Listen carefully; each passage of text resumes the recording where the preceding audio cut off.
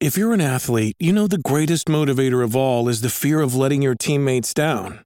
After all, a team is only as good as its weakest link. So you owe it to those wearing the same jersey as you to be your best every time you step on the field. That's why there's no vape in team. When you vape, you can expose your lungs to toxic chemicals that can damage your lungs. If you're a step behind, the team's a step behind. Brought to you by The Real Cost and the FDA. Hi, I'm Daniel, founder of Pretty Litter. Cats and cat owners deserve better than any old-fashioned litter. That's why I teamed up with scientists and veterinarians to create Pretty Litter. Its innovative crystal formula has superior odor control and weighs up to 80% less than clay litter. Pretty Litter even monitors health by changing colors to help detect early signs of potential illness. It's the world's smartest kitty litter. Go to prettylitter.com and use code SPOTIFY for 20% off your first order and a free cat toy. Terms and conditions apply. See site for details. This episode is brought to you by Reese's Peanut Butter Cups. In breaking news, leading scientists worldwide are conducting experiments to determine if Reese's Peanut Butter Cups are the perfect combination of peanut butter and chocolate. However, it appears the study was inconclusive, as the scientists couldn't help but eat all the Reese's. Because when you want something sweet, you can't do better than Reese's. Find Reese's now at a store near you. Defining Duke, an Xbox podcast, is brought to you by, well, you. If you want to learn how to support the show, go to patreon.com/laststandmedia.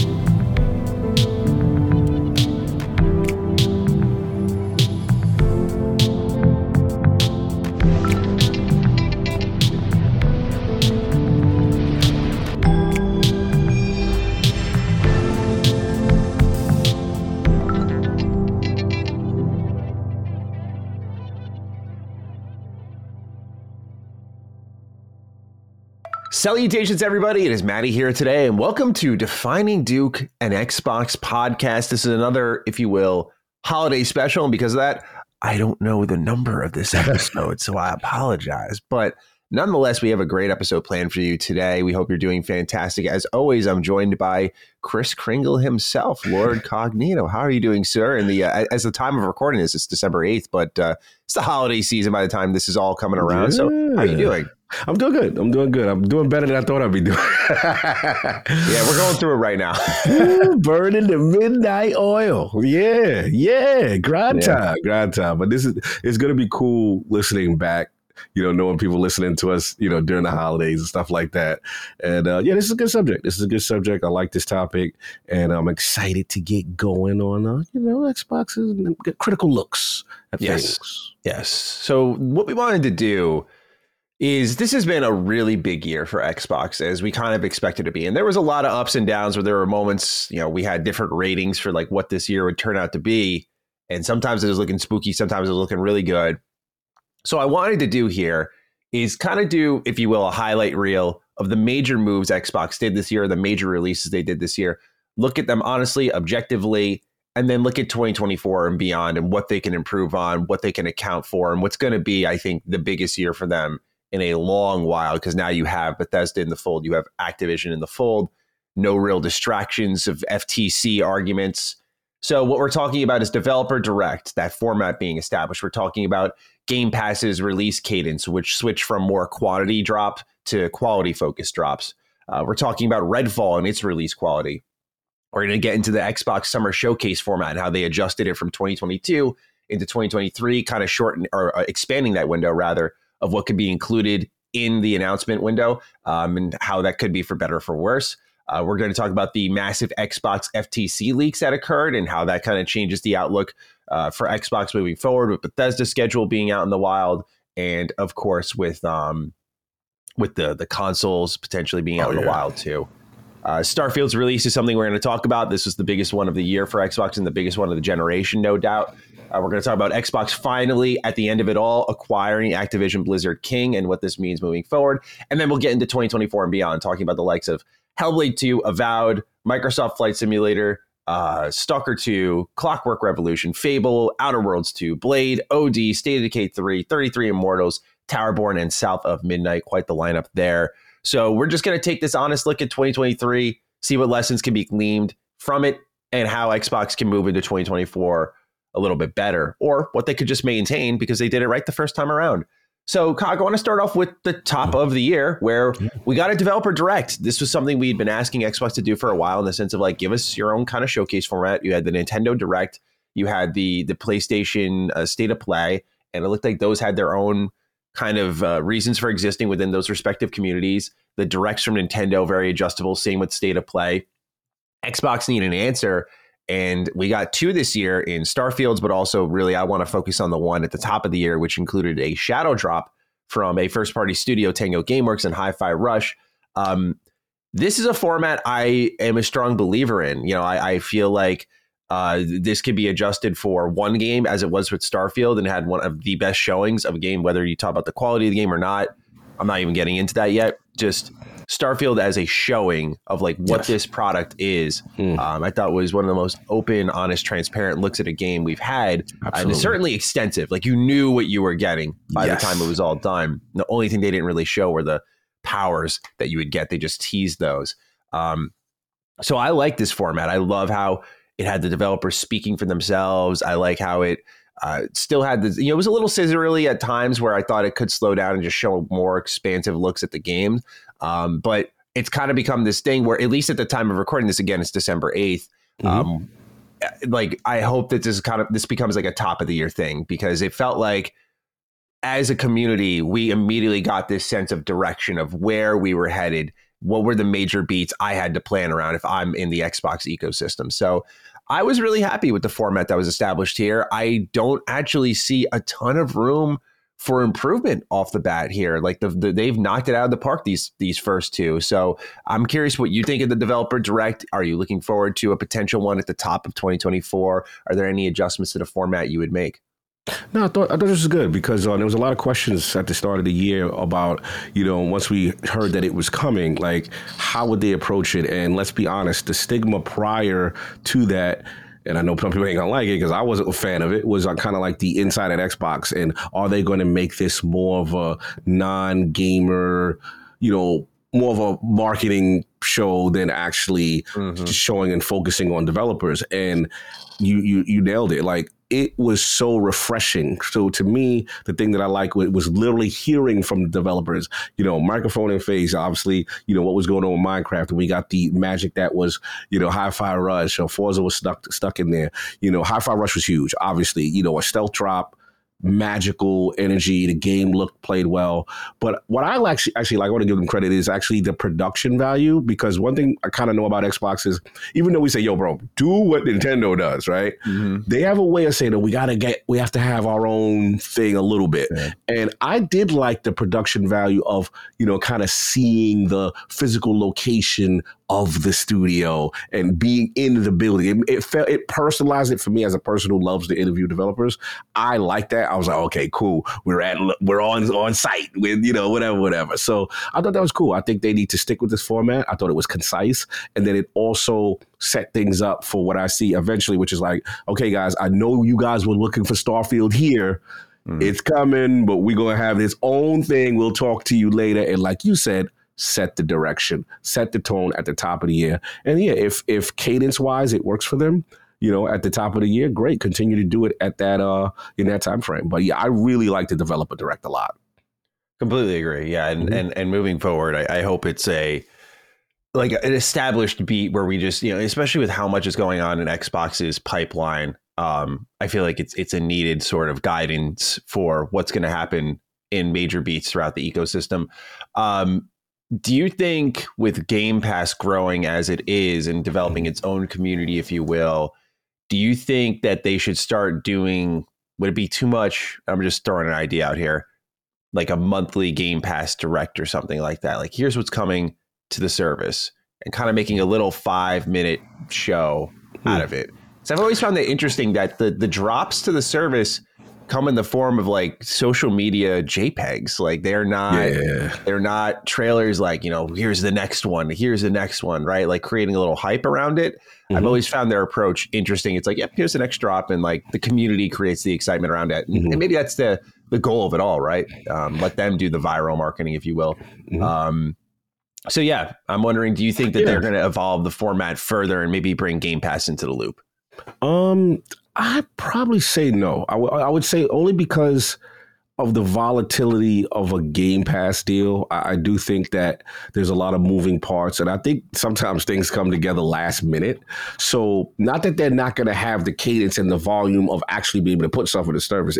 It's key. But let's just say you have one of those months where it's like, 2 or 3 games versus another month where it's, it's just a plethora of titles. So I think they look at it like, let's save money here, let them do the marketing. But I will say they could do a better job with the promotion of Game Pass outside of their own individual events. Like when we watch the showcase, right? You see Game Pass, the trailer, the sizzle, all that, but it's really limited to their ecosystem. Like, obviously the Game Awards, obviously as I was recording, we watch this after, we did see some stuff there.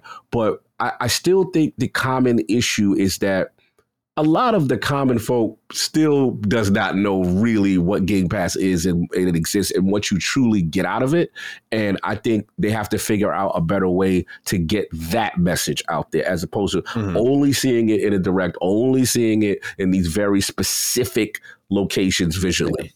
Yeah, I agree with how every year they make like a good luck, have fun kind of trailer of all of these different games within Game Pass that you can have. And I just think more national marketing would get them to the next level with that service. It seems very clear. And one of the moves that they made earlier this year is when they were adjusting the leadership structure, Matt Booty looking over both Bethesda and Xbox, as they brought a lot of the Microsoft marketing team in the fold with the Xbox team. And so maybe next year we'll see a more concerted marketing effort from Xbox to get this on a even bigger mainstream level. Like gamers know about Game Pass, but I feel like this is the service that you can bring to, I have to say, like the casual and be like, yo, it's like, nah, I don't got money or time for that. It's like, but it's $15 a month. And that's the easiest selling. But wait, so you're saying like Starfield, Hellblade 2, like all these new games coming out, I don't got to pay $70. Like that's what the service was built for, right? To just to rope those people in who are on the fence or don't want to spend the money or what have you, or committed to one part of the ecosystem, to get them in and be like, wait, this is just great value. And so I feel like they're not weaponizing that enough where like it's not solidifying their competitiveness. Like this is the thing you should be using to beat your competition over the head with because you were the only one with it.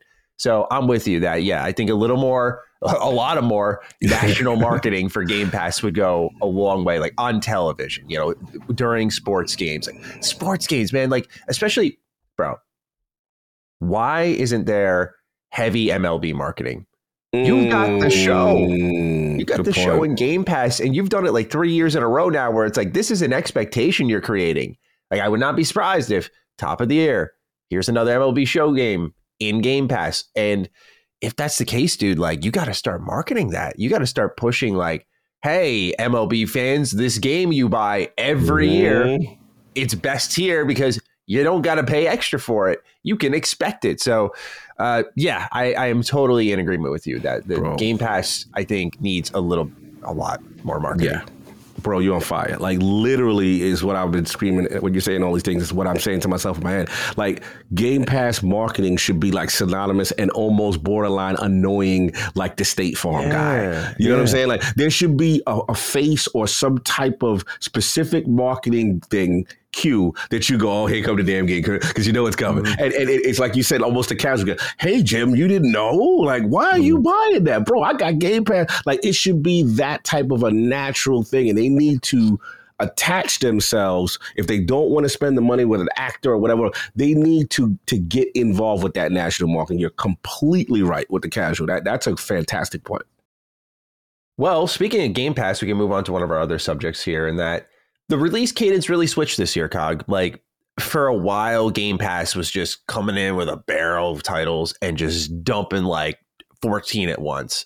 And it was great, like, especially as they were doing the buildup of content.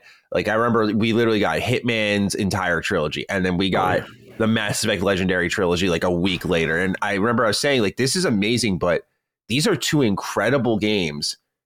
Or sets of games, who has time with all the other releases? And it felt like there was this collective realization at the same time that maybe it's time to slow things down, focus more on day one.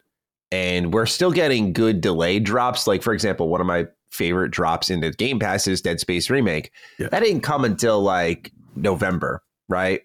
And so if you're patient, you're going to get that. But also, there was really good quality day one drops. I felt like your Wo Long, for example. And while I wasn't a fan of it at all, a lot of people really liked Atomic Heart, which was one of the biggest games of the year. It had like 5 million plus players. It sold really well, and so on and so on. So I thought the release cadence and quality for Game Pass was an upgrade.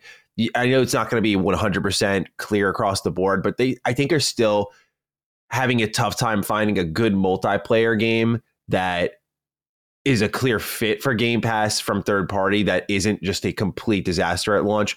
I remember Back 4 Blood.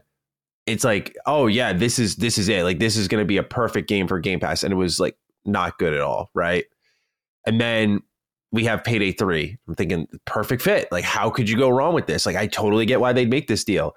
And everyone's back to playing Payday 2 already. So I find it to be that's like the weak spot, is like they're still trying to find like that multiplayer experience on a third party level. That's like a natural partnership that they bring into the service day one, and it's not this messy game.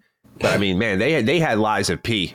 Yeah. They had Lies of P. So I thought it was a strong year in the terms of quality for Game Pass, especially in the day one category. What about you? Did you like this shift that Xbox made, where it seemed like they were spending a lot of the budget more on the day one stuff instead of just dumping into a catalog?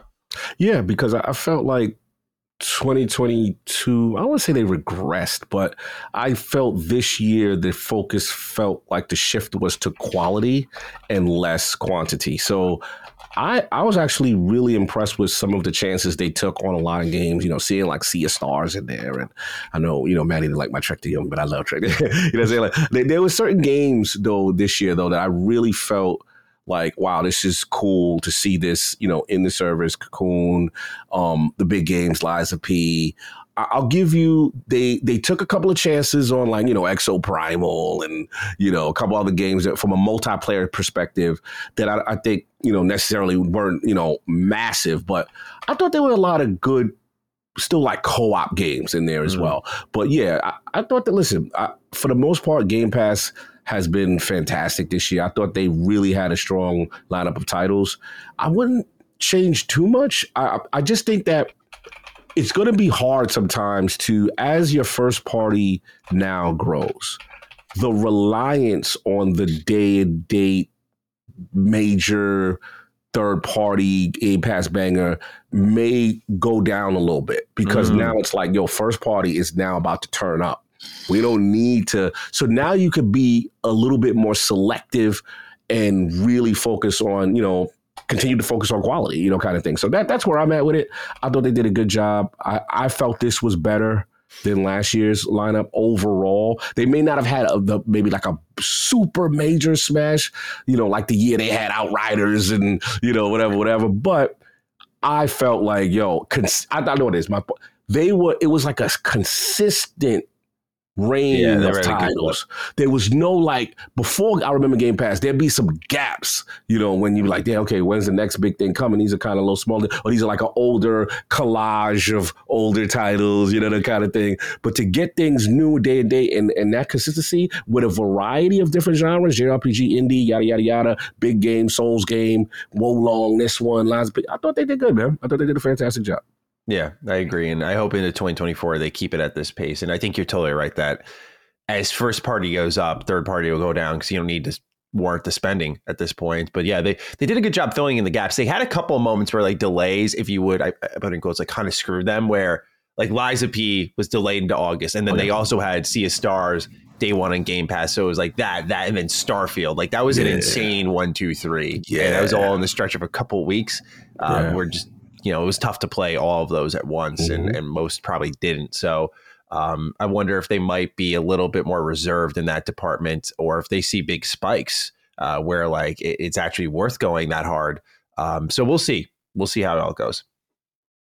Moving down the line here, Redfall comes out, and we've dedicated a number of episodes to Redfall, but this is another big part of 2023 that we have to account for looking ahead, because this was a release that was so disastrous that it not only demanded that Phil Spencer go on a podcast to explain himself and what happened with the game and where it was overlooked, but it definitely led to a complete leadership overhaul. Sarah Bond, now president of Xbox, Matt Booty now overseeing the content for both Xbox Game Studios and Bethesda, where they overhauled the marketing side of things.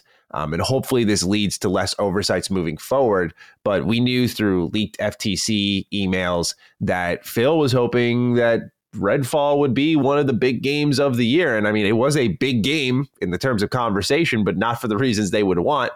So Redfall's quality speaks for itself, even after the patches, I believe. And this is something that can just never happen again. I'm not saying every single Xbox game has to be this 10 out of 10 banger. I don't expect that, especially with how experimental first party is being right now, where you're getting your big AAAs, but you're also getting these more like AA style titles, if you will. But they cannot let something like Redfall happen again, because it eroded a ton of trust in like immediately, like the quality of Starfield was being questioned. Immediately it was like, oh, and you're in the process of getting Activision Blizzard King. Like, what are you going to do to them? You've had Bethesda for how many years, and you didn't know this was cooking underneath your own house, underneath your own roof? So my question for you, Cog, is twofold. It's number one, how does Xbox respond to this moving forward? Have they already course corrected? And also, is this to you maybe just a one-off? Good question. This was what I consider their watershed moment. This was the moment of complete embarrassment. That's something that could happen like this. Like you said, Phil has to be called in, so to speak, and to kind of talk about it, even though his initial reasoning, I think, for going on Kind of Funny and those guys wasn't that, but he addressed it. So, look, this to me was one of those moments that when we look back, it was a black eye on the actual platform, but necessary for processes to improve, and they could not continue to operate when you acquire companies in the fashion that they were. Because to me, it did set off a chain of events of, like we talked about, leadership structure, Matt Booty now in charge of all of Xbox Game Studios, and ZeniMax and so on and so forth. So that to me, for a game to be come out that you either internally, your testing is your internal reviews are higher than what it ends up coming out, right? That was the big surprise. We were like, didn't you guys see? What did you guys feel, right? We heard the conflicting information, so that was interesting. Two, I think it was a watershed moment for Bethesda in the sense that you are part of Xbox Game Studios, right? So now you see if something happens with you, what comes with that, because it not only just affects you, it affects the mothership, right? That's what we also learned, and it put everything else in question. So I personally, as rough as that stretch was for them, in my mind, I'm like, this is a good thing that it happened now, so that you can course correct process. And like Phil said, well, we should have been in there earlier. We should have did.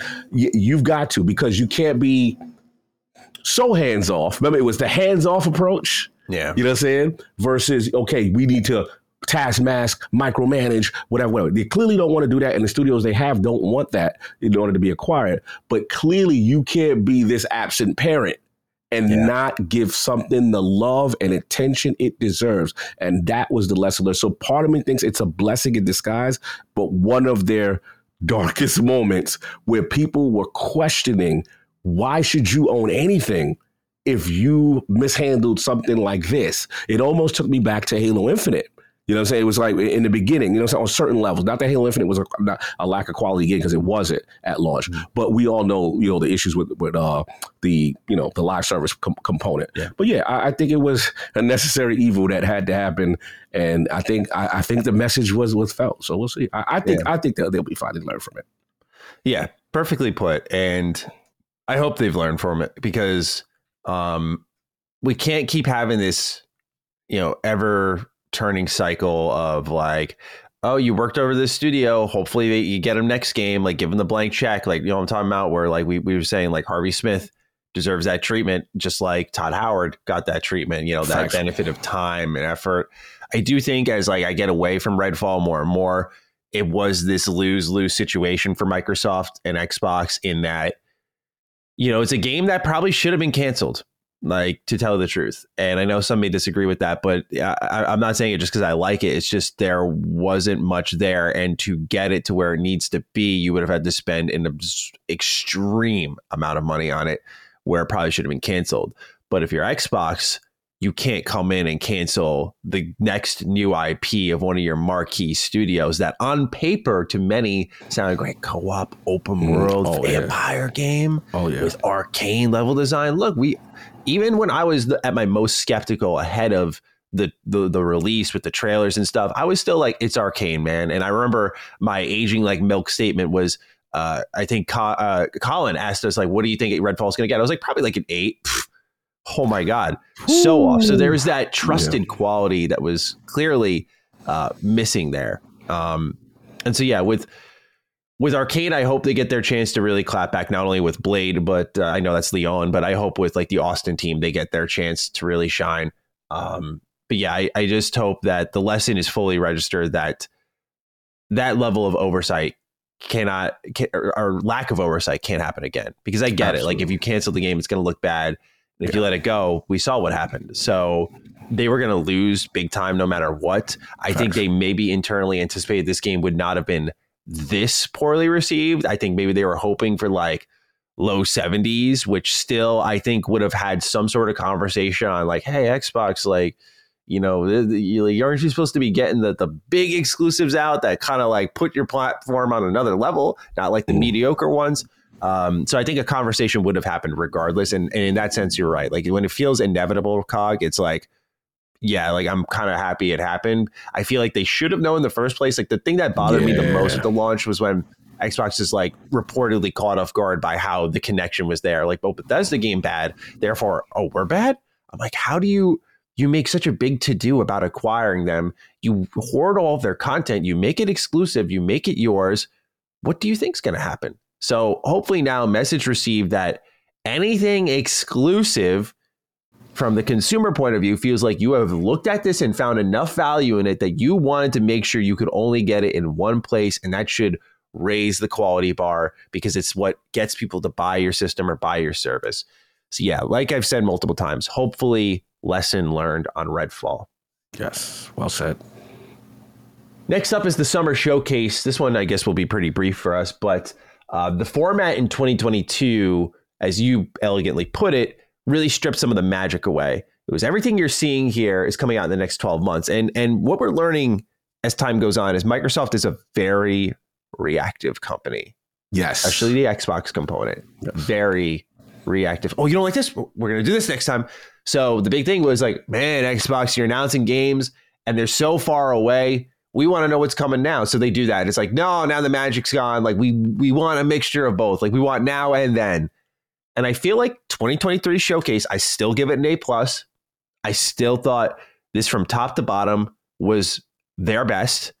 And I had a blast, like, from day one Game Pass to addressing the needs of the platform with like major JRPG focus to exclusives now and in the future, a massive Starfield Direct. Like, as an Xbox fan, for the first time in a while, I felt, hey, I have a lot going on here. I have a lot to keep me busy, a lot to look forward to. The content's flowing. And not only that, but I felt heard. I felt again, with the JRPG side of things, that's something that we've been going hard on. I did mention at that point, this is before all of the Square Enix stuff had gone down, that like the needle hadn't moved entirely for me, because it felt like Sega and Atlas were the alternative selection to Xbox since they couldn't get Square. But now with, like, for example, Visions of Mana making its way to Xbox, it feels like, okay, Square Enix and Xbox are getting on along, and this is pretty good stuff for them, where JRPGs are going to flow onto the platform. I felt like this was the kind of the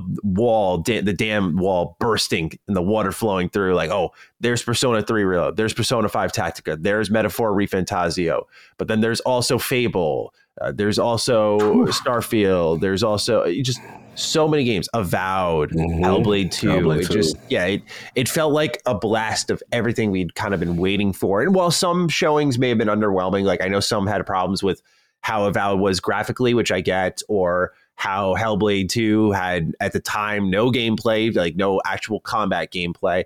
I get all of that for sure. But I felt like this was one of their best, and I hope the format next year is much of the same, where you can have those moments of wonder, the wow, while also showing what's coming soon. Like, you know, knowing that Starfield was such an anticipated game and getting 40 minutes of that, and then also knowing after that, like, that there was a whole entire showcase. I mean, that was an incredible stretch. It really was. Where I remember by the end of Starfield's Direct, I was feeling kind of overwhelmed.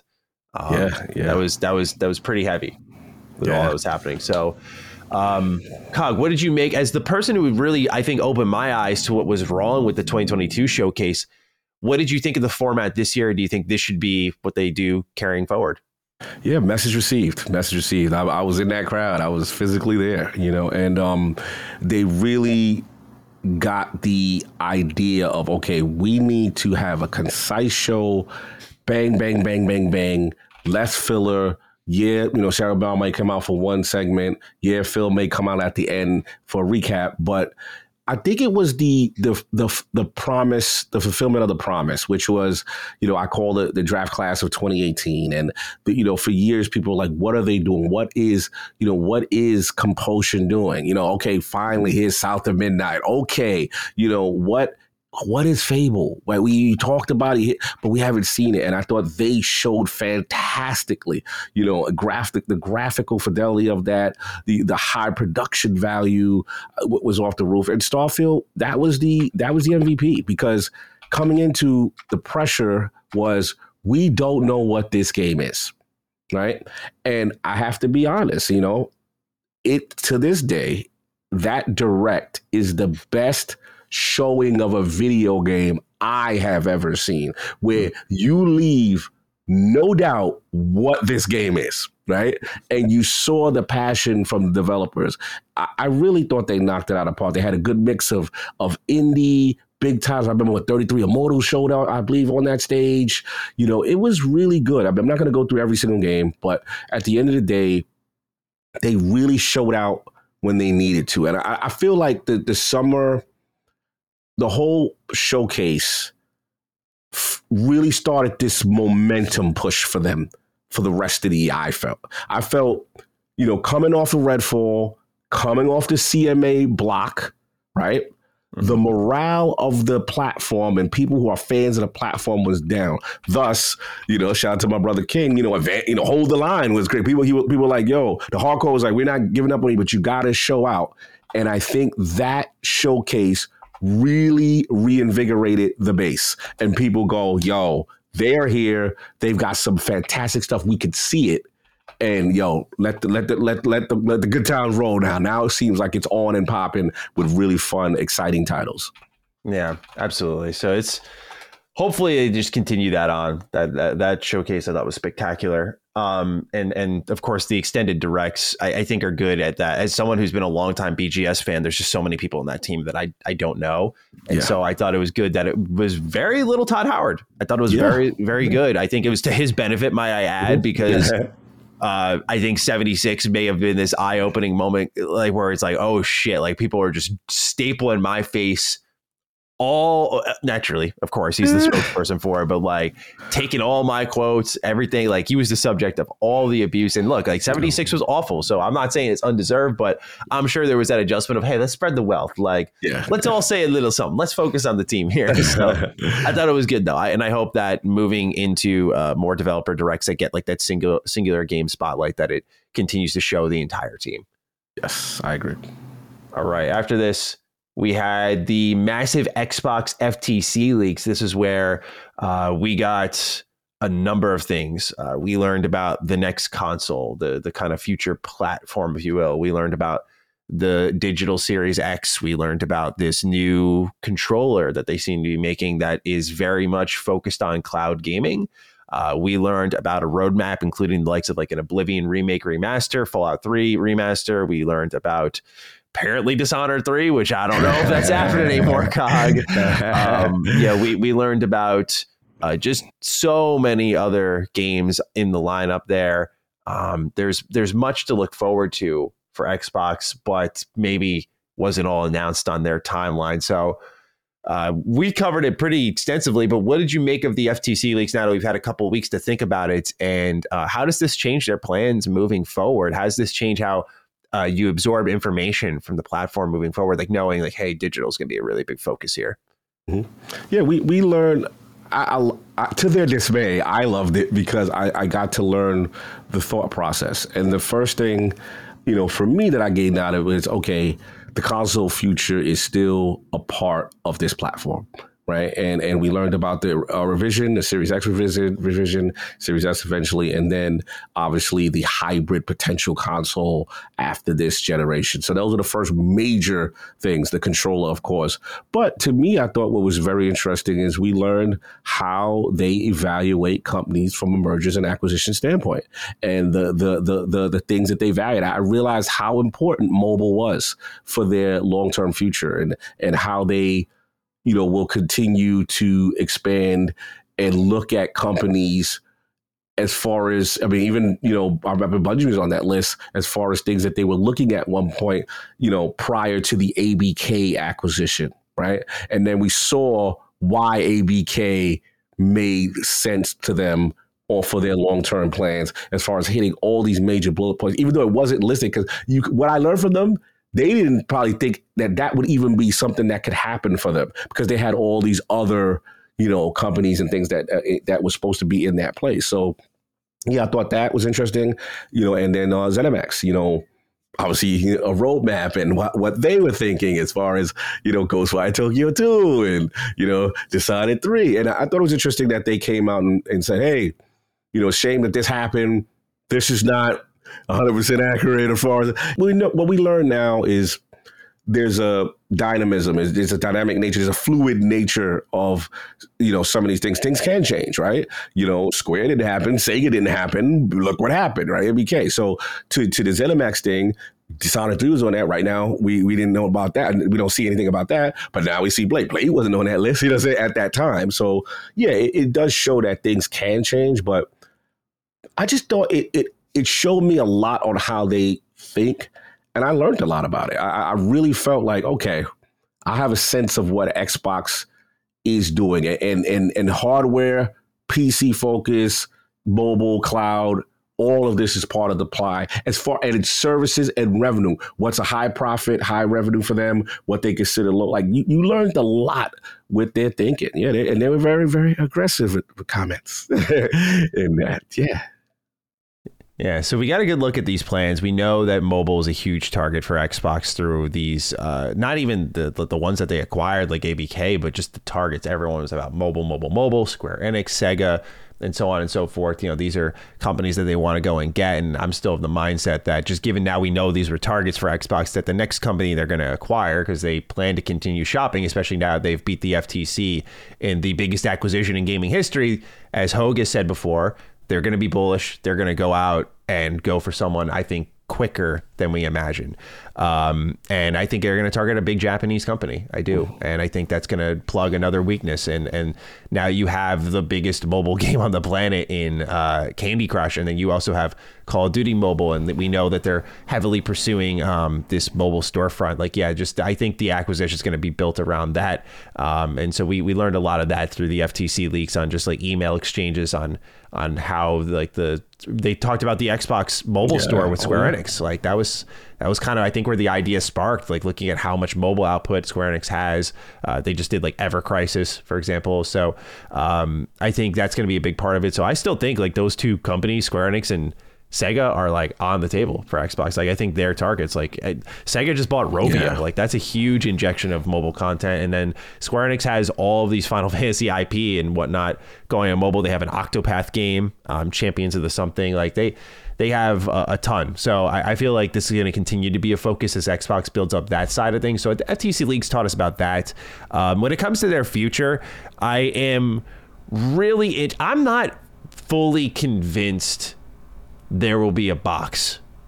Just because of the usage they've done, like of the usage of words, like the platform is a word they've used, or anywhere, Game Pass exists on a screen. And I know it's Tim Stewart, but like they've said, like, Phil, anywhere Game Pass exists. I feel like the platform is shifting, and this might be like option, if they do some type of hardware, it's going to be option 1A. It's kind of play your games, but it's not like the same as it used to be. And obviously we can only be so clairvoyant in that we're talking 5 years or so from now. A lot can change in that window of time. So we'll see, but I'm not fully convinced, especially with the next controller they're doing, that like this is going to be this piece of hardware that you find in a storefront, and that like, you need to download your games. Like they talk about how more people than ever stream their games first before committing to buying them. So I get why the hardware is necessary, and I advocate for it, but I think they're trying to get rid of it. I do. Okay. I think they're trying to find their own path, and I think this is it. So I'm not totally sold on it quite yet. But I am excited for that controller, because that thing with the wake up when you immediately lift it, and the auto connect and all that, it looks great on a feature level.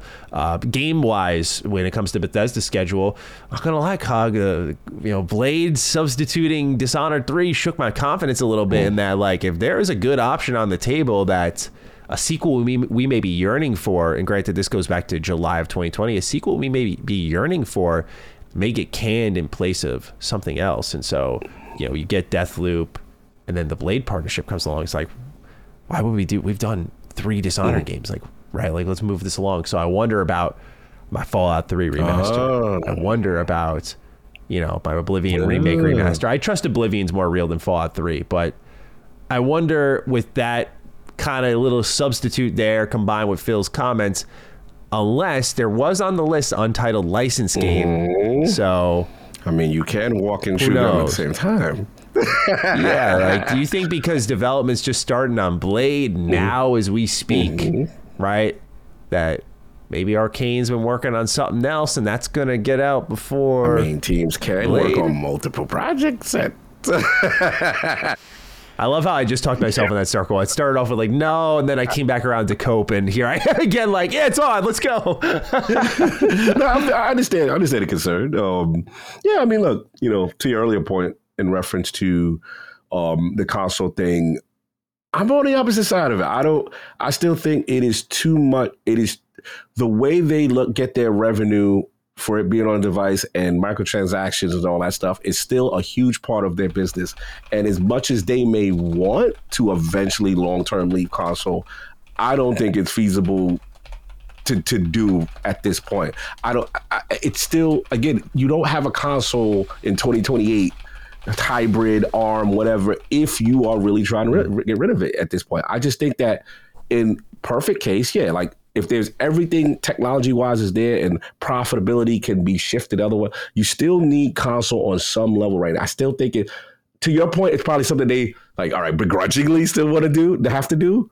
That's what I give you that. I would give you that. I don't feel like it's something. Like, I wonder if the console, and I say like a 1A option, I think I did a bad job explaining my thoughts. Like, I wonder, Cog, if it's like, is there even going to be a disc drive on this thing? I don't think so. They're selling like half a disc, a game on a disc already. Is the store shelf presence going to matter to them? And I mean, that goes to what we said earlier about like Game Pass marketability. Like you need to take that up a notch, right?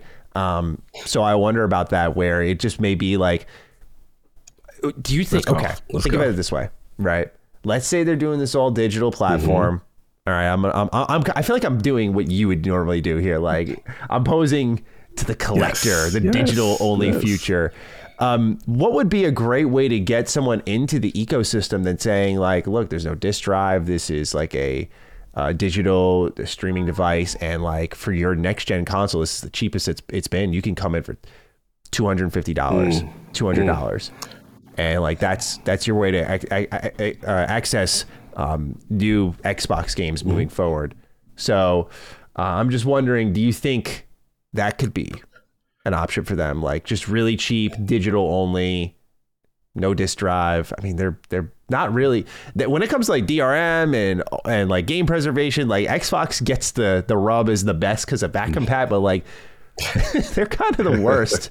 So just curious what you think about the proof's in the pudding with the way this generation started, right? The existence of the Series S is the bet, right? Because they're literally doing everything you mentioned, which is, again, the no disc drive, subscription service based, digital only kind of thing. And, with Game Pass as the driver. So to me, that's the test. And they're going to look at all the data points and see how much does the consumer truly care about all of that.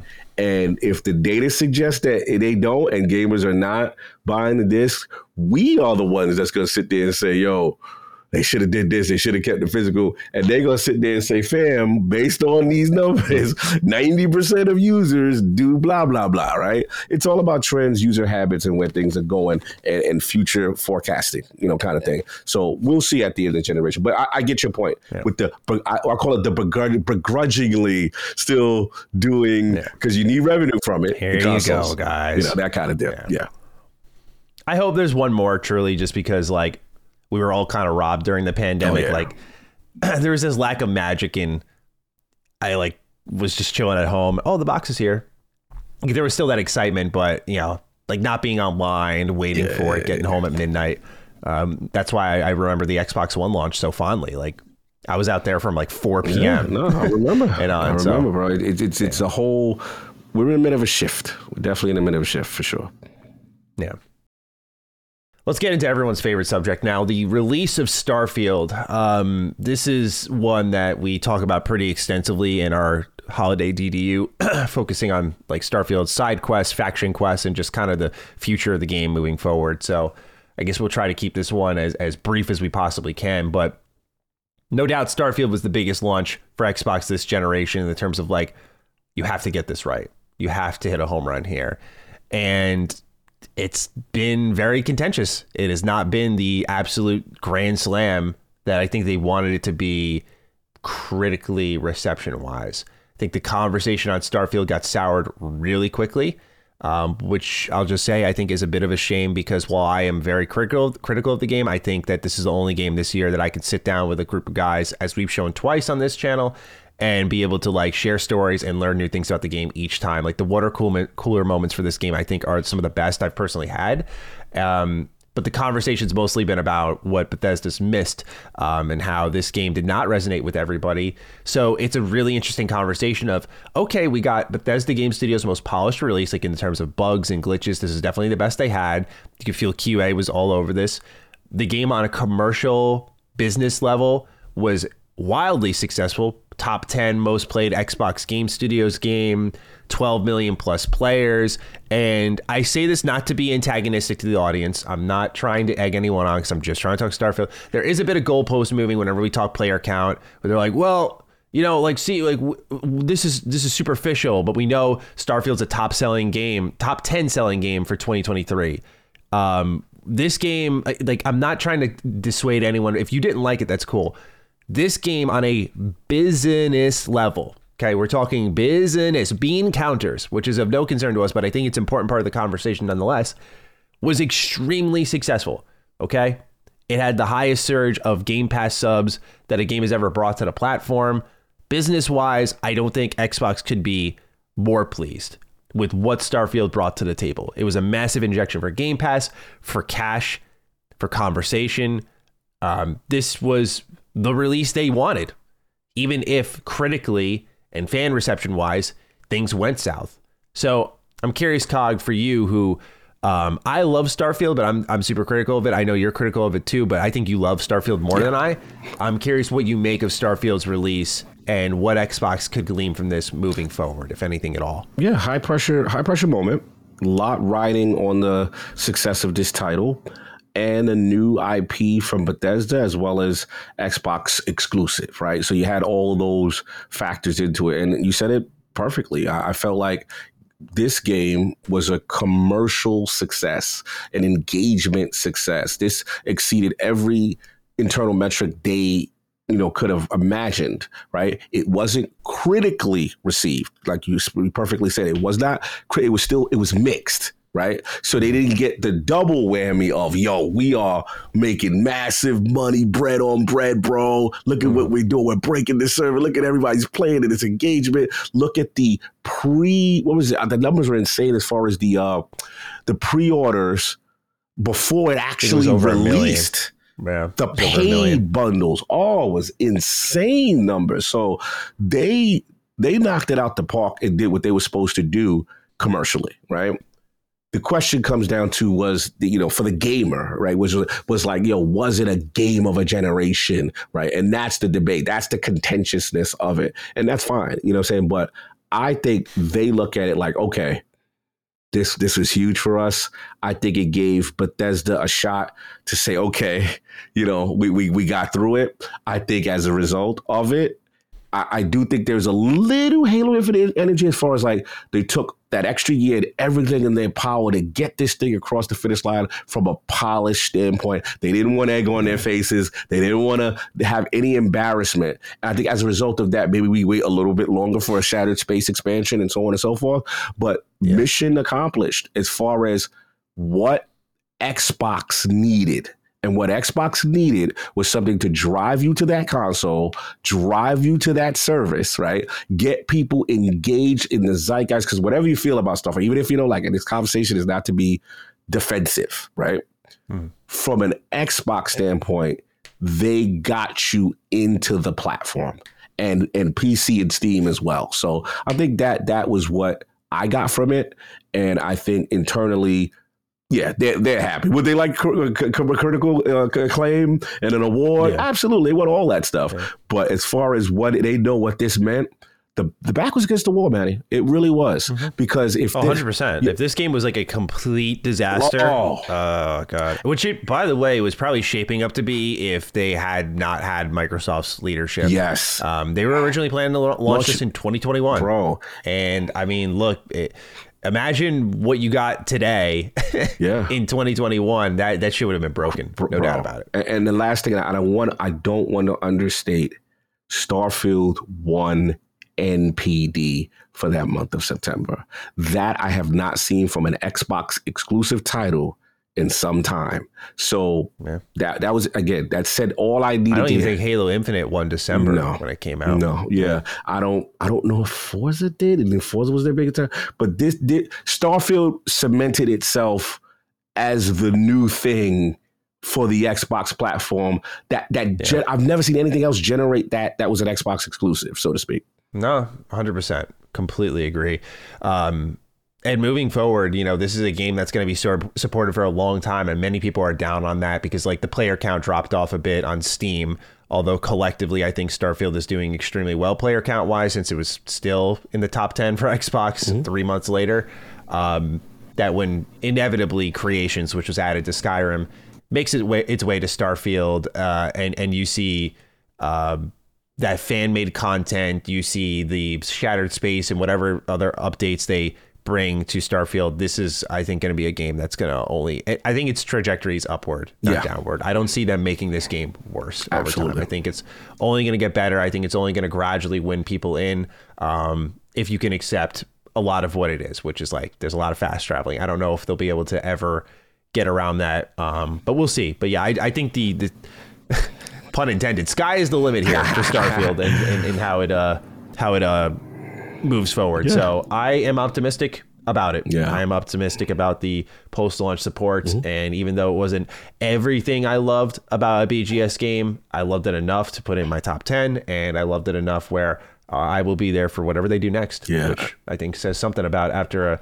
strong year like 2023. Absolutely. I'm super proud of that team, and I'm excited for the future. I'm excited to see where they go with it, because there's so much potential and long tail. And Microsoft looks at it as that. You know, they come out constantly and say, you know, this is a game we intend to have continue to be played in the way Skyrim is. We don't know if it'll ever get to Michael Jackson Thriller numbers. Remember, that's Michael Jackson's Thriller album, which is Skyrim. Yeah. But for a new IP, this was fantastic for them to have this level of engagement for a single player, no co-op, no multi-transactions, none of that. Just old school Western RPG sensibilities, you know, so to speak. Yeah. After this, I mean, the good times kept rolling for Xbox. They finally finalized the acquisition of Activision Blizzard King. So at the end of it all, a lot of distractions throughout this year because of the FTC. Even, in fact, I would say there were moments in the year where otherwise this show would have been dead with nothing to talk about, but the FTC and Xbox kept it nice and full of things to discuss across massive leaks. And I mean, you have to imagine the relief when this one crossed the finish line, just because of how much they sacrificed in the public eye, going to battle with PlayStation, clearly souring that relationship a bit, having their plans leak not only for themselves, but Bethesda. They sacrificed a lot to get this company. If at the end of all of that, they ended up empty-handed, it would have been pretty like panic button mode for them, I think. Like, what, we just lost so much in all of that. And it would have probably dissuaded them from acquiring further, just because of the money lost in that they would have had to pay to Activision Blizzard King. It just, it would have been ugly. But that's not what happened. They ended up with ABK. And now they have the entire library there. They flew out this year, met a lot of the teams under the ABK banner, spoke with them about, you know, what they're passionate about, trying to figure out what games everyone can work on. And so there's a restored optimism that Activision and Blizzard can be separate once more, that Blizzard can return to its former glory, much like how myself and BGS fans felt like Starfield was this opportunity for Xbox to restore them from the 76 days, the Fallout 4 era, to, you know, the Fallout 3 and the Oblivion era. And depending on who you ask, maybe they failed, maybe they succeeded on that. But there's optimism for that. There's optimism that Activision won't be such a toxic place to work at. There's optimism that IP that have been chained down, your Tony Hawks, your Spyros, your Crashes, your just Singularity, the list goes on, Hexen. Like, there's just everything from the vault that could come back combat. There's optimism. So there's a lot of optimism surrounding this. And I'm wondering, Cog, heading into 2024, what does Xbox do to harness this power? What is their first move, if you will, that really establishes like Xbox and Activision are one? Because we have that feeling with Bethesda now, but how are Xbox and Activision going to state that they are one?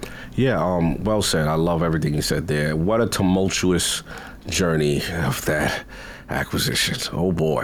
I mean, how many defining... Dominated our show for a while too. How many defining headlines, titles, and our poor audience. We were like, hey, we got to talk about it, you know, that kind of deal. But, you know, yes, to what you said, to see everything now finalized, they get it done. They sacrificed a lot, I feel, of resources. Also, I think they sacrificed a lot of company focus and direction, because all hands had to be on deck. And let's be honest, there's a lot of feigning weakness for public perception in court so that you can get it done. So now we get past it. We're here. We see the immediate reaction, which is let's fly out to Blizzard. Let's fly out to King. I think King was the first trip, I believe. Yeah. King was the first trip they did to fly out there to the team. They saw those dollar signs. They're like, yo, let's go. Because to me, the deal is about Call of Duty, but the deal is about mobile. And the deal is about you are entering a space you have no knowledge of success. You don't know how to do it correctly. You've tried, you failed multiple times. Sorry, Windows Phone. But that's just the reality. Now you acquire something that is dominant in the space. You need to learn from them. You need to get, and the reason why it's important for the gamer is because this is going to help sustain the things we want. The Blade games, the whatever games, the hero games, the just ones. That's why it's important. I know a lot did not care about this, but I, looking at this, very objectively, said, no, this is what they're securing their future. They're securing a revenue stream that is immense. So yeah, that's what I got from as far as next year, how you implement it. All eyes on me is Blizzard. Because all eyes on, you have WoW, one of the biggest franchises going from an MMO standpoint. Do you play around with console integration? Do you play around with expanding that? Do you open that up? You know what I'm saying? Like to even more platforms like a PlayStation, in conjunction with Tim Stewart's comments, right? For the big IP, the Minecraft, the COD, does WoW get there? Then the other thing, PC Game Pass. We see, Phil's out in Brazil, talking about this is one of our biggest markets, that kind of thing. Obviously, the mobile integration, the mobile store, how do they implement that? What's a part of that? How does that go with their plans?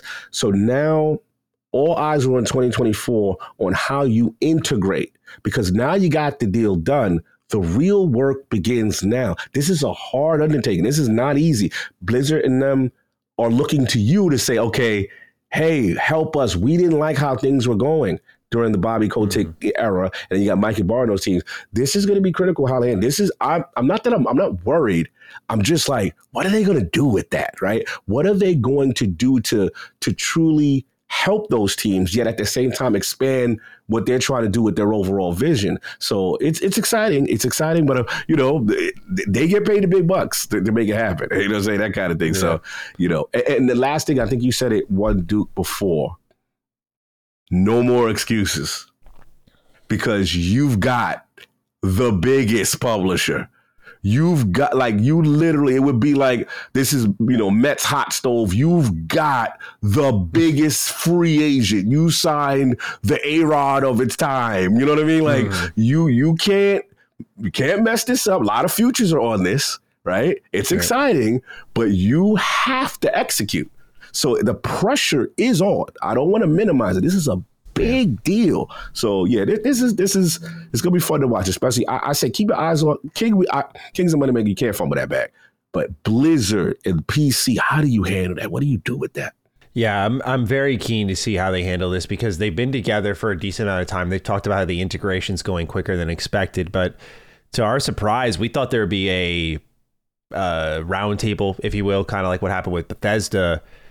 And there has yet to be that. There has yet to be this, beyond Twitter, beyond a couple of interviews, this public commitment that's seen in a visible, tangible way, gamer-wise. Yeah. And so whatever that first move is going to be needs to be noteworthy. Need that couch. And I just wonder now, because does that factor into a developer direct, right? Like, do you say hey, here's Odyssey, for example, as part of the other first party games that get announced or just extended showings of, is that how you make the first introduction, or do you do a roundtable with them first? There's a lot of public showings that need to be done first, I think, to properly establish what to expect. Because one of the questions, and it's still a question, funny enough, right now, as we record, we're in the thick of figuring out, is Blade exclusive or not? The big question with all of these IP and all these studios Xbox acquires, is this going to be exclusive? So what is the status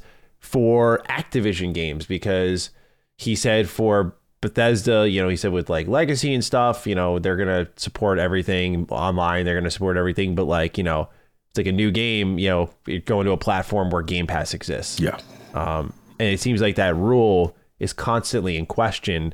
So I hope they establish something pretty firm on what's going to be happening with Activision. I know you can't give an answer in perpetuity, but Xbox fans are hungry for meaningful exclusives. Yeah. And when you acquire these companies, the reason that any Xbox fan gets excited is because they know, okay, I like that can be possibilities, a big value addition to my investment.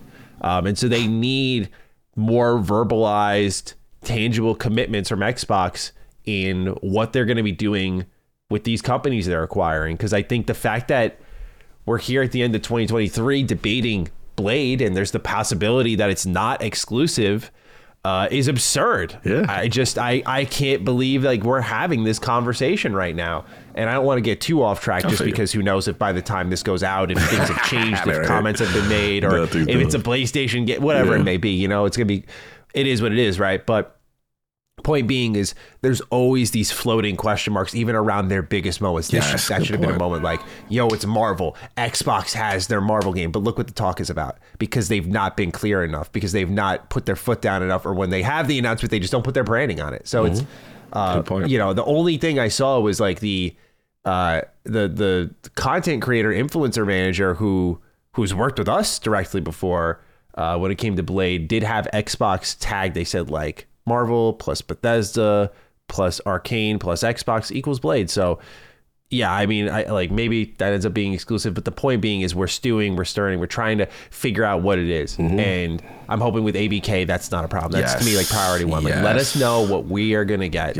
I think beyond that, cleaning up the workplace is like priority, I guess, like 1A or 1B, just because like for us as consumers, I think 1A is the games. You know, we want the well-being of the developers to be taken care of, but we know that, I hate to say it, I'm not speaking for myself, that we know most gamers don't care. They just want the products at the end of the day, unfortunately. And so, you know, they need to put as much time and attention into cleaning that place up and making it a place that people look forward to working within as possible, because many people within Activision see Xbox as like beacon of hope in what is otherwise a pretty dismal place to work at. So I hope that they work towards that. And I think that with the inclusion of Activision, you know, you had in 2022 the Xbox and Bethesda showcase, like this marriage, right?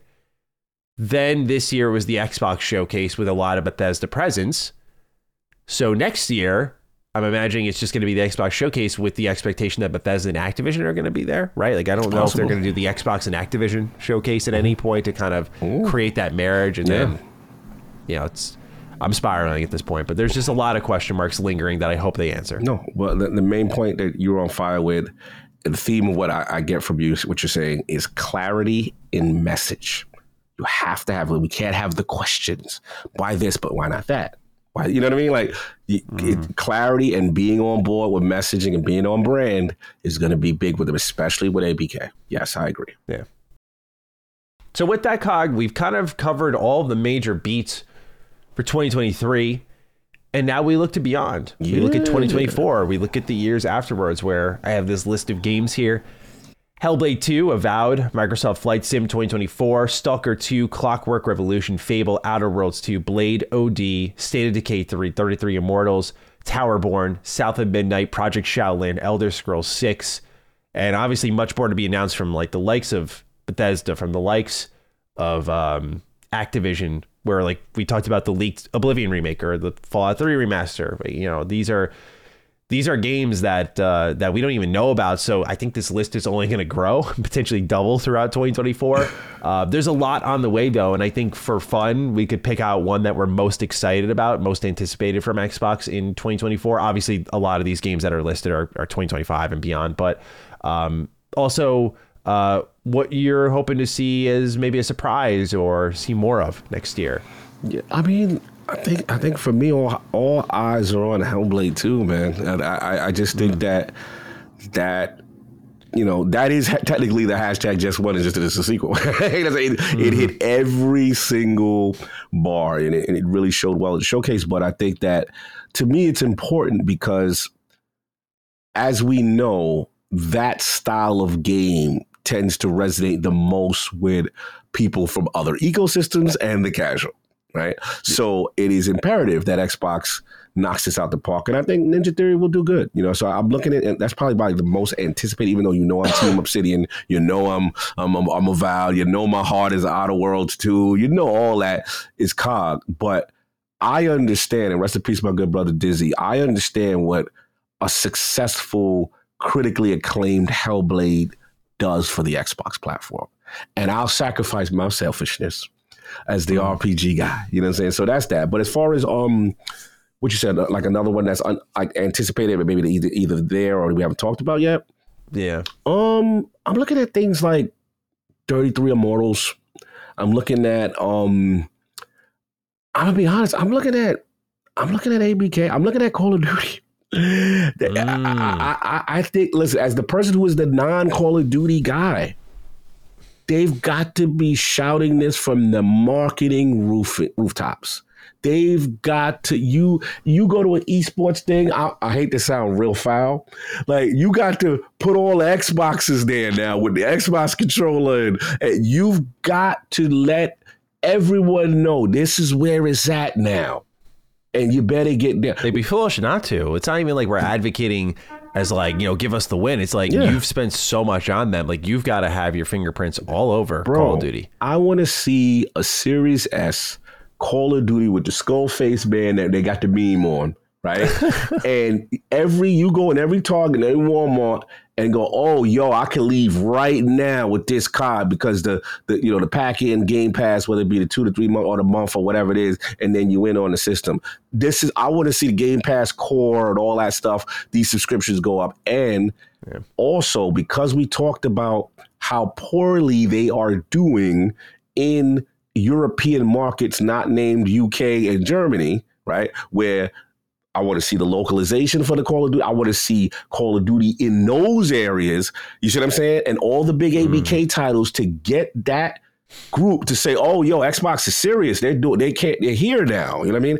And this is the biggest game that they're here now with, so to speak. You've got to do a better job there. So that's where I'm at as far as the 2024 and the thing I'm probably anticipating from them. It's time. You spent all this bread.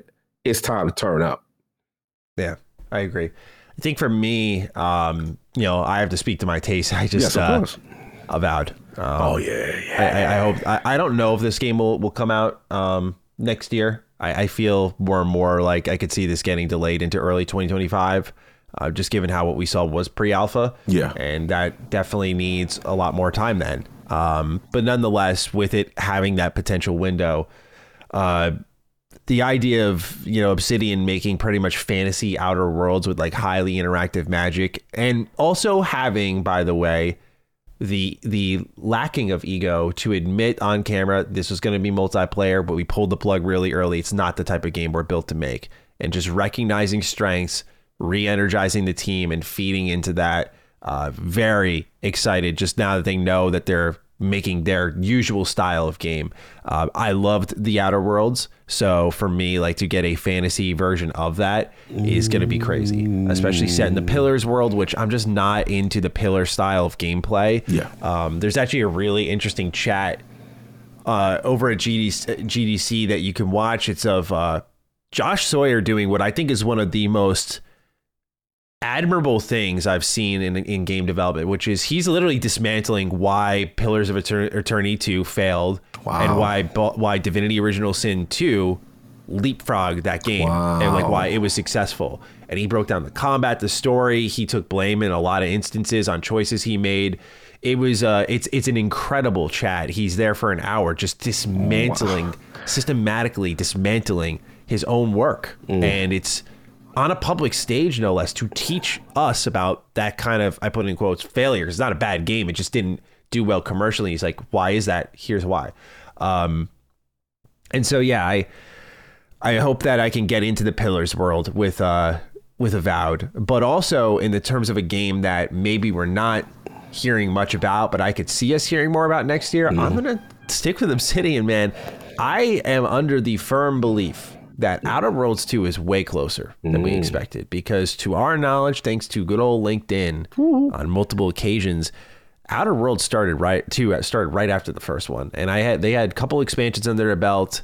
Obsidian's a pretty big team. They seem to have taken the Xbox acquisition most in stride out of anyone who has been acquired by this company, where they got Grounded out, they got Pentiment out. Like, they, to me, have not lost a step. So I have no reason to not believe that Obsidian is primed for like the Insomniac level double whammy of, yeah, you're going to get Miles Morales, and then a little bit over half a year later, you're going to get Rift Apart.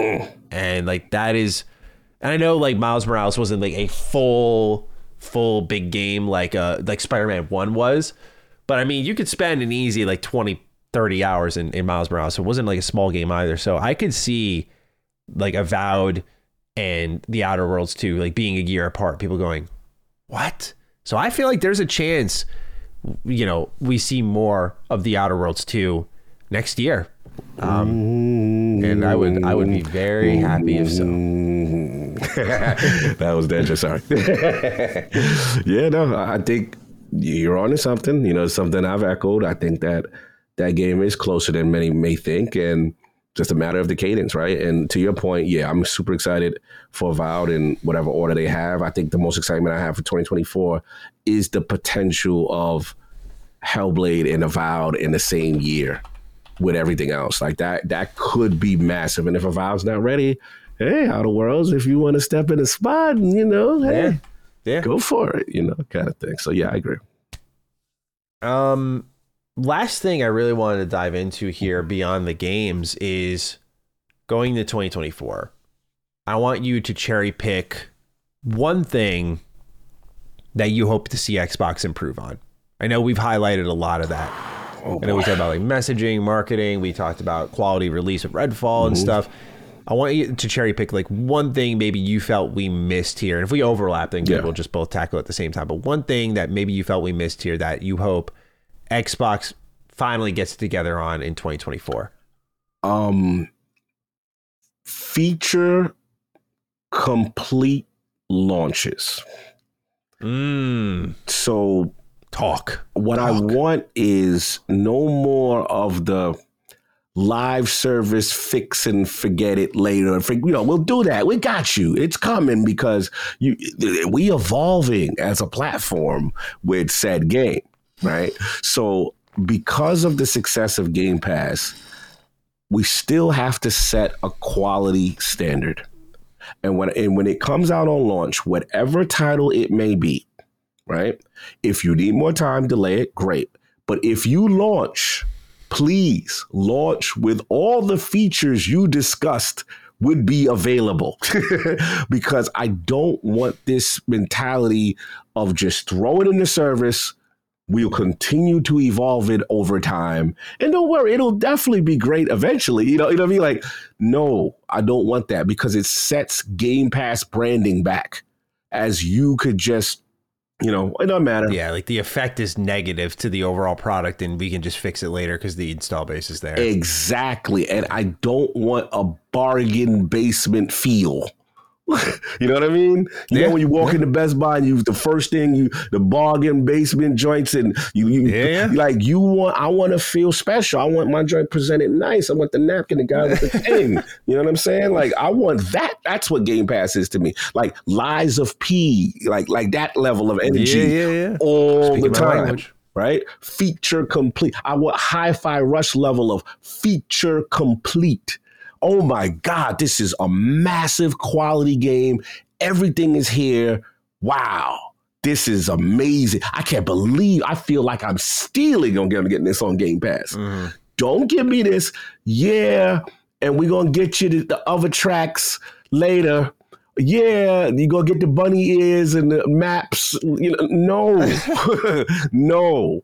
Feature complete. That's what I want. Quality standard, guys. I know you can do it. Yeah, that's a good one. Mine would be messaging, but since we really went in on that and just how mixed it is, my other one would be living up to something that they've teased one too many times. And I don't know why this thing keeps getting backburnered, but I think it needs to be a priority. Achievements. I think it's time. Good call. I think it's time, man. It's been time.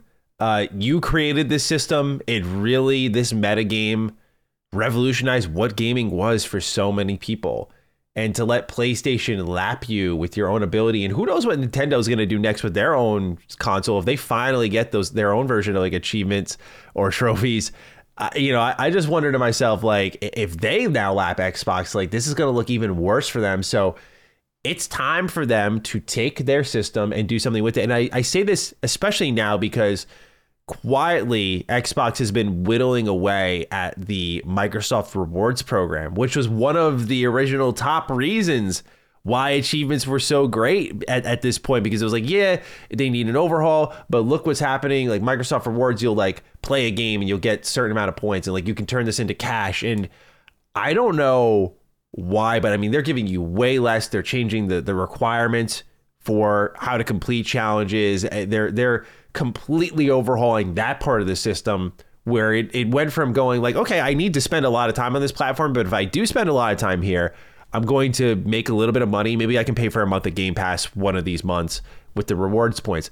It went from like that to just like pennies on the dollar, man. Like it's been a major regression. And so now it's like, okay, I get it. You know what? Evil villain Microsoft will show its face, as I've said before. Don't get it twisted. They will show their face as they continue to solidify themselves more. But okay, if you're going to take that away, give me the free digital goodies that are achievements. Overhaul the system. Where is your platinum? Preach. Diamond achievements are cool, like the idea, but everyone's been asking, and I know this is where stubborn Xbox comes in, right? This is one of those situations where like it's the developer direct all over again. I see the vision. I get the idea. You want to do your own thing. And I think in those moments it works out. But this is one of those moments, bro, just mandate to developers one more at the top, where once you get all these, this one here unlocks. Nice. Call it the crown jewel or whatever you want to call it, so it filters into that naming convention like diamonds and whatever. Call it the crown jewel. I got 10 crown jewels on Xbox. Like, that sounds cool as hell. Finito. That is it, truly. And the fact that they've been missing this is not just me being someone who enjoys achievements. The fact that they're missing this is blatantly ignoring that purchasing decisions for many gamers hinge on this. Many people love the metagame of trophies and achievements. And there was a time that maybe they were neck and neck doing their own thing. But there is no denying that as time has gone on, and I'm guilty of it. I talked about in another show. I bought recently Bomb Rush Cyberpunk on my PlayStation because, I mean, it wasn't available at the time on Xbox, but I bought it on PlayStation because I was like, you know what? The idea of getting the platinum. Most of these games, by the way, I don't even get the platinum for, but I buy it for PlayStation because I think to myself, well, if I fire open that list and the platinum's easy to get, I know I'm going to be spending the max amount of time here. It just immediately, it's like this switch in my brain flips. For many, that doesn't exist, but I'm not going to pretend it doesn't for a ton of people. The person who owns the company we work at is one of those people who's built his entire personality around like collecting achievements. So, or trophies, sorry. So I think it's way more important than Xbox has given it credit for. And I liked how they brought the Microsoft reward system closer to it. And I hope that is a part of this overhaul, but I think it needs to come sooner rather than later, man. I really do. I think they are sleeping on what is something that will, those fringe purchasers, this makes that conversation internally with themselves when you're looking at the Xbox and the PlayStation, like a little bit more difficult. Right now, it'll just come down to probably like, what platform are my friends on? Bro. I just feel this is something they need to stop talking about, which they keep saying, it's on the roadmap, it's on the list. It's like, how far down the fucking list is it, dude? Like, you guys have been saying for 3-4 years now, like, it's on the list. What have you been doing beyond that? So, you know, like, especially with back compat over and smart delivery over, okay, we've coped and accepted that. You got to tackle this. You can't keep avoiding it. It is important. And I know you missed your window with the new generation, but with like a mid-gen refresh, might be a good shot in the arm. Well, I could go on, but I won't. Well said. I mean, for me, I was just, while you're talking, I was looking at my Xbox profile, and I've been 20 years on Xbox Live. 20 years. That's literally a child. I can add right there, you know what I'm saying? And I look at it as an OG Xbox alpha tester, you know, for Xbox Live. They are the trailblazers in the area, right? And the trailblazer is now lapped in terms of the features and the things that they themselves introduced. So yeah, I'm with you. They need to do this. I want not only that, because the wait has been so long, like I told you before in previous Dukes and stuff that I've talked to with other people during the Mike Ibarra days when he was an Xbox employee, there has to be even a more deeper level on the profile. Hey, you're a guy that plays just Fortnite all the time. You're a guy that plays this, some type of entitlement or thing that shows your dedication in your profile to these said games. I remember the era of the avatar specific unlock based on how much commitment you had. You played Gears all the time. You might get this Gears shirt for your avatar or some badge to commemorate that. For a company who values live service and engagement as their content and services business, you do this, they're going to engage with the content consistently. Yeah. This literally goes hand in hand with what your revenue vision is. So you need to get on it.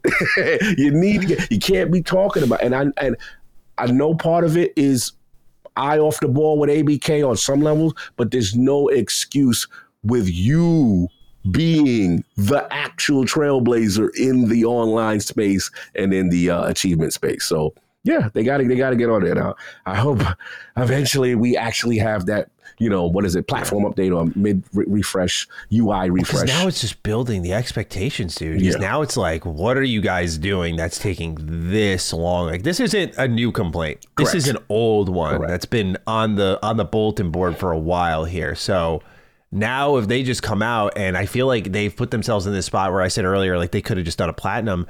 To play devil's advocate with myself, it's like, now if they do just that, some people might go like, really? That's it? And I would be like, great, that's it. Like, that's all we wanted. But I feel like there are going to be some fans who are displeased, like, you took this long just to add this in. Like, why couldn't you have done this 8 years ago? Yeah. That's a good point. So, yeah, we'll see where it all ends up. But I hope next year they finally address that. Yes. Anyway, Cog, that was a great critical look at Xbox going into 2024. I'm wondering how our audience responds to this and how they feel about 2024, 2023, the year Xbox had, and what they hope they improve on. And so naturally, we encourage you to sound off down below. Cog, we need a hashtag for this one. You got an idea in mind? Yeah, let's go. I was going to say Xbox Future is kind of long. DD Future. DD Future? I like that. Yeah, DD Future. Let's go DD Future. Okay. Mm-hmm. So, ladies and gentlemen, if you got this deep, you want to let us know your thoughts on the episode down below, you can use the hashtag DDFuture. Throw your thoughts in the comments. Otherwise, Cog and I are over on Twitter. I am at G27Status. Cog is at Lord Cognito. You can find us there. Throw your thoughts our way. Use the hashtag DDFuture. Otherwise, Cog, any final thoughts in what I think this is going to be our last episode of the year. Yeah. So any closing thoughts here? Well, fantastic. First of all, shout out to you because fantastic hosting. This man, you don't know how hard he works behind the scene. He makes my job so much easier as a person, as a fellow host. I know the preparation and things that, it takes to kind of make things interesting. And he always comes into Duke with this tremendous energy and insight. And I appreciate you, sir. I appreciate you this year. Thank you, man. Because, again, this was, as all our shows, in my opinion, so insightful. And you get my creative juices going the way you approach things. So salute to my Mr. Matty Plays, Realm of the Duke, fellow Duke, another year in. And salute to the audience, man, because you guys been rocking with us. And someone had a funny comment, and it's not trying to bash anybody. It was like, other podcasts, and then it was like the Dukes, health is wealth, this is that. Yeah. It's kind of like you guys, we bring this different type of energy. And it's dope. And the last thing I think, I want to say, shout out to Spotify, obviously, taking a shot with the Dukes and the audio listeners, everyone that writes in, it really is appreciated because I think we are doing something really special. And I love to see that energy when, you see people say, my top 5 was Divine and Duke. And I did so many hours. We got a lot of tags this year. It was really a good feeling. It was really cool to see it. It means a lot as people. Let's be honest, Matty, who's work as hard as we do, because we don't give ourselves enough credit. We both work extremely hard. It is a little refreshing to see people that truly appreciate the work and the energy we try to do and for Divine and Duke. And shout out to the LSM fam for holding us down, So that's where I'm at with it, man. What about you? Yeah, I appreciate your kind words. Because I do try to put a lot of time into the show. I'll talk about that in a little bit, but you make it worthwhile. Like, you show up prepared. I've had hosts in the past who just don't show up prepared, and feels like my energy gets siphoned, because then I'm like, okay, like I can't, like I might as well have gone and made a video then, you know, because I can talk for myself, but the conversation that we have is what's important. And the friendship, the brotherhood we have is also important. I think that's what makes this show really special, is it's, you know, we talk often off the air, which I think is such a key component of our show. Is it's not like, all right, see you next week, dude. Yeah. Like it's, you know, we talk within the same like hour of us finishing up the show sometimes. So I appreciate you for all the effort, time, and energy you bring in here, and just for the love you bring in, man. Like, you know, that's you bring a special energy to this show. You kind of, I call it the it factor. Like you have something that just people love in you. And I think it's just that infectious energy of like, man, how can you hate this guy? Come on now. Like, so I appreciate you for always being here. And especially with the year you've had health wise, man, like for you to show up, you I don't know if you missed a week or not this year. I don't think you did, but you know, I hurt my back and I had to miss a week because I literally couldn't sit in a chair. But I mean, like you were going through it this year, bro. So for you to show up as often as you did, you know, very brave of you, because you know, it's like we both are guilty of getting in our own heads super often and getting down on ourselves. And you know, when life is tough and then you kind of subject yourself to the online space, it can when it rains and pours is what it becomes. So you showed tremendous strength in just pushing through some scary moments in your life to be here and to lift this show up to a whole other level. So I appreciate you doing that. And I appreciate our audience for hanging with us. You know, this wasn't an easy year for me really either on a health front, but really on an emotional level, this was a real test for me. I was going through a lot of changes in my life behind the scenes. I had like an ongoing chronic health issue for over a year that I was just quietly, I mean, you knew, Cog, and people close to me knew, but I was not making it public because I always get afraid when I talk about that stuff. Like, I don't want people to treat me differently because they feel bad. Like, oh, he's like sick, or, you know, in my case, for those who didn't pay attention, like really bad balance problems. I think through physical therapy, I've not had any issues in a couple of months now. So I've, you know, God bless, I've been doing really well lately, where, you know, I don't feel like I'm on roller skates constantly, which has been nice. I have a sense of like peace physically in my life, but I just always get afraid of talking about that stuff because I don't want people to think you're like mooching attention, and I don't want people to think like this is a, you know, like I don't want them to go like they're about to give us sound constructive criticism. They're like, yeah, but like Matt had a tough week. Yeah. You know, like, you know, and I appreciate the consideration. It's just, I don't want to ever disarm someone from helping us make our show better. So I appreciate the audience hanging with us and joining in those conversations and really sharing their own health as wealth stories. You know, the reason we talk about this stuff is your write-ins let us know that it's important that we focus on this stuff. I'm really going to take a good serious look in the mirror this holiday break and adjust a bit. You know, right now we're running on fumes. This is, we podcasted on Tuesday twice. How many on times Wednesday. I've seen you today? Yeah, man, I'm barely keeping track. Like we've podcasted like seven times in the last week.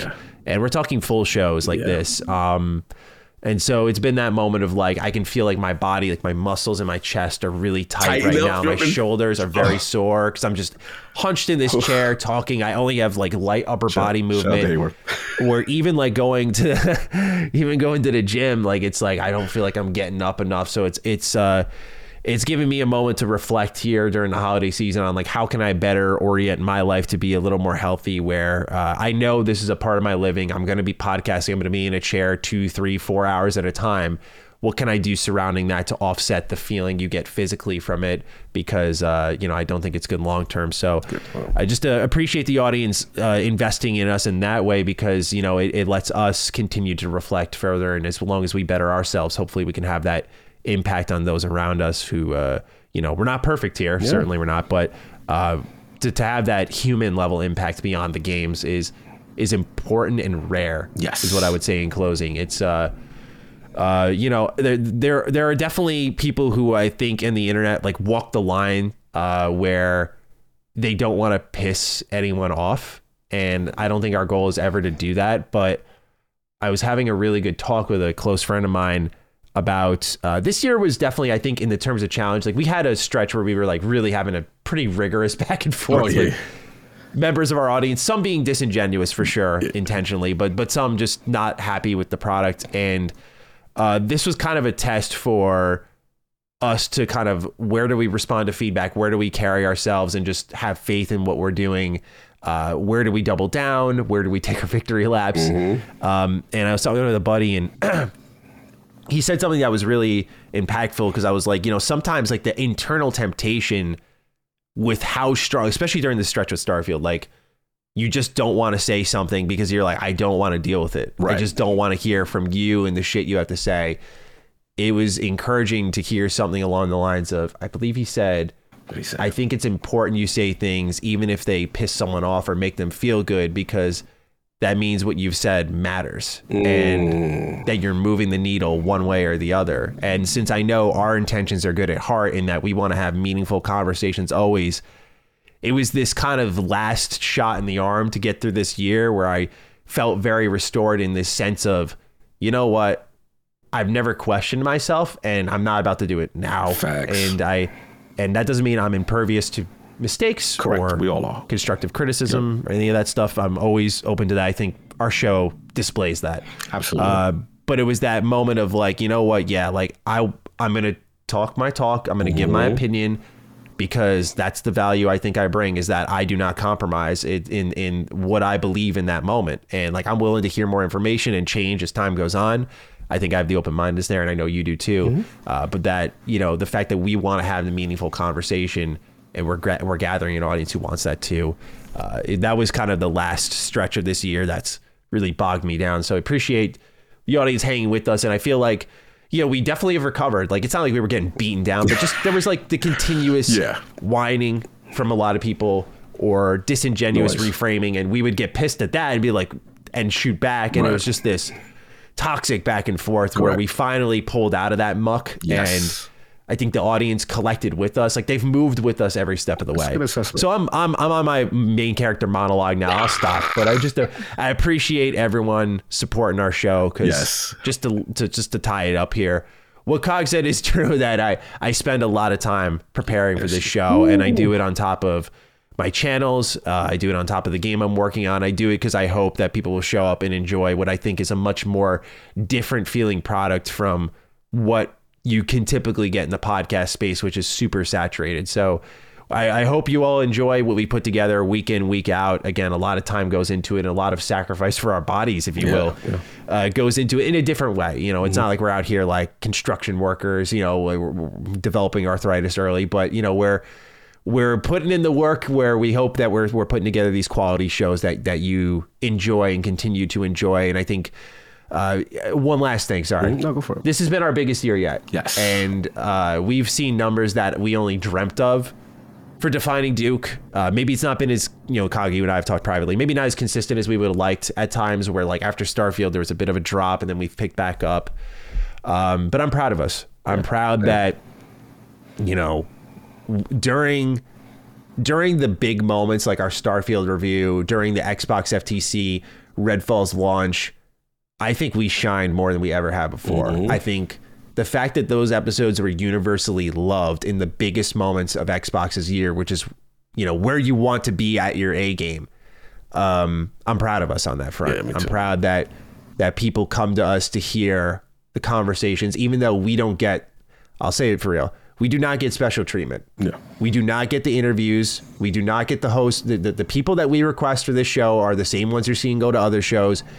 I don't know what it is. We do not get that. But the fact that we can still pull those numbers and show that we have an impact, that's what matters, because we're trying to serve you to the best of our ability. And so we just appreciate you being there for us in spades this year. This is definitely a big year for the Dukes, where year one was pretty good, but then with Carrick leaving and a lot of changes to the show, it kind of tapered off a bit. And I had to restructure and analyze and find, like, what's our title cadence? What's our thumbnail cadence? Like, how are we going to get people in the door here without them feeling misled or jaded or pissed off? And like, I've made mistakes on that this year for sure. I think there were times that things came across a little too baity, and that's on me.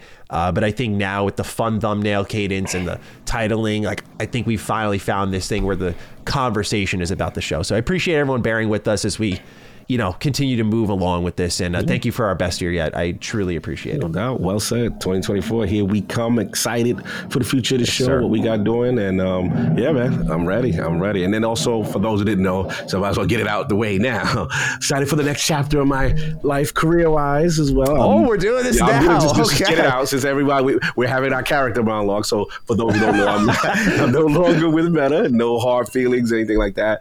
But, I'll be looking excited opportunities that's more game sensible, gaming adjacent kind of thing. And in the meantime, I still got, things that I'm doing that I'm excited about, short term. So who knows where the path will go, but I am excited for what is to come. And I still get to do, in addition to that, podcasting and the stuff I love. So that's what I'm probably looking forward to the most in 2024. Yes, sir. Well, congrats to you. And I'm very excited for your next chapter. Thank you very much. You got a lot of good stuff lined up for you.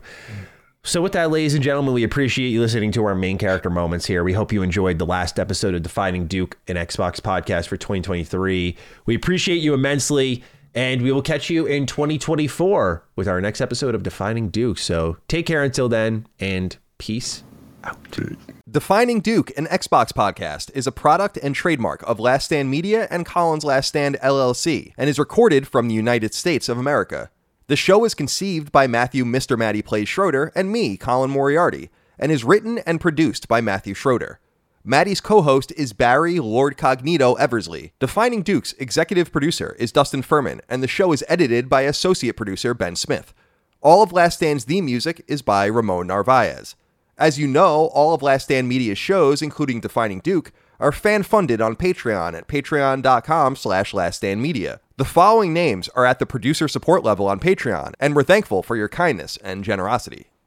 William Holbert, Ross Marenka, Miguel A. Brewer, Morgan Ashley, Azan, Michael Vecchio, SLVFMA, Daniel Diamore, Brad Cooley, Jeremy Key, Patrick Leslie, Malachi Wall, Dave Cowell, Donald John Vader, Stephen Innerfield, Iroquois Pliskin, Logan Littlegeorge, Vincent Valenzuela, Landon Pipkin, Kyle Johnson, Daniel Beresford, Brian Williamson, Jorge Padua, Vance Cody, Rallo, Mr. Ayub, Casey Raymond, Denny Sniper Teeth, Xdian, Magic Marker 215, Ross R. Lowe, Kevin Hawley, Austin Lipka, Paul Warren, Harold Eustache, Will Williams, Nicholas Renaud, Shane Breck, Sean Llewellyn, Michael Mashed Potato, Sweaty Magic, Nate Izod, Harkeet Johnny, Ellis, Albion, Josh Sullinger, Jacob Donovan, Dark Archer SC, My Name is Mayo, Jason Arzon, Sean Hatfield, Christopher Knock, Grayson Maxwell, Cody Woodall, Sorta Serious Gaming, Mark Arnold, Whiskey Sin, Zia Parix, Sean Miles, Relentless Rex, Alan Tiniak, Dustin Klingman, Christian R, Jad Rita, Jacob Hancock, Luke Aldersley, Dustin Graff, Zach Cohen, Peyton Stone, Fozzie Bear, Michael Buffle, Dan Root, Asak Paredes, Talisman, Christopher Morgan, Randall Holsey, Dio or Die, T-Bone 007, Josh Godfrey, Kalike Zuza, Betty Ann Moriarty, Travis, Ross Chandler, H-Trons, Antonio C., Alan Einer, Jay Getter, Bjorn Campbell, Theo, Jeff Mercado, Gregory Slavinsky, Jordan Gale, Of Fortuna, John Zile, Boots, Tyler Brown, Megadet, Mr. Malf, Poot, Gavin Newland, Alex Lapierre, Carl Wallace, Saul Balcazar, Raul Melendez, Matt Flowers, Kinnums, Joseph Baker, Kendrick Caius, Jimmy Rodriguez, Rockin' Ace, Dave Alvarez, Will Hernandez, Chris Galvin, Adam Hall, Mason Bichard, Ollie Fritz, Anthony Marola, John W. Torres, Sakib Alam, Kyle Hagel, Colin Love, Darrell E. Naiman, Toby Ryland, Stewie 108, Andy Miller, Patrick Montgomery, Richter 86, Derek Wechter, Barrett Boswell, Christopher DeVio, Chris Morton, Joel Holcomb, Aaron Beck, Johnny Waffles, Roto 24, Jonathan Coates, Logan Sharp, Sean Mason, Josh Gravelick, Jordan Town, Brian Chand, Organic Produce, Carlos Algarit, Mike Menzel, Richard Hebert III, Miranda Grubba, Juice, Martin Beck, Gavin, Jerome Ferreira, Joey Andrzejczyk, Nathan R., Joe McPartlin, Gary Cavallo, Christopher Moore, Jacob Bell, Dennis Uzel, Lou and Ray Loper, Jonathan Cortez, John Schultz, Tom Quinn, Anton K., Alan Tremblay, Ryan T. Mandel, Porkin Beans, Jean-Francois Forzi, Tony Zuniga, Robbie Hensley, Shane Miller, Alex Cabrera, Corey Dustin, Hugo's Desk, Peter Reynolds, Anthony Vasquez, Adam Kinniston, William O'Carroll, Bo, Jorge Pal, Cannonball Jones, Tomas Sablin, Phil Crone, Throw 7, Adam Nix, Josh McKinney, Michael Gates, Alex Scott Gates, Ryan Robertson, Sean Chandler, Lockmore, Gio Corsi, Joey Gondoliger, Alex Moniz, Gerald Pennington, Justin Payne, Justin Wagaman, Austin Riley, Paul Joyce, Alan Hopkins, Chad Lewis, Enrique Perez, Joshua Smallwood, Shane Rayum, Don Lee, John Cordero, Ashley Carlson, Kyle Martin, Mad Mock Media, Bowl Burkholtz, and Jonathan Rice.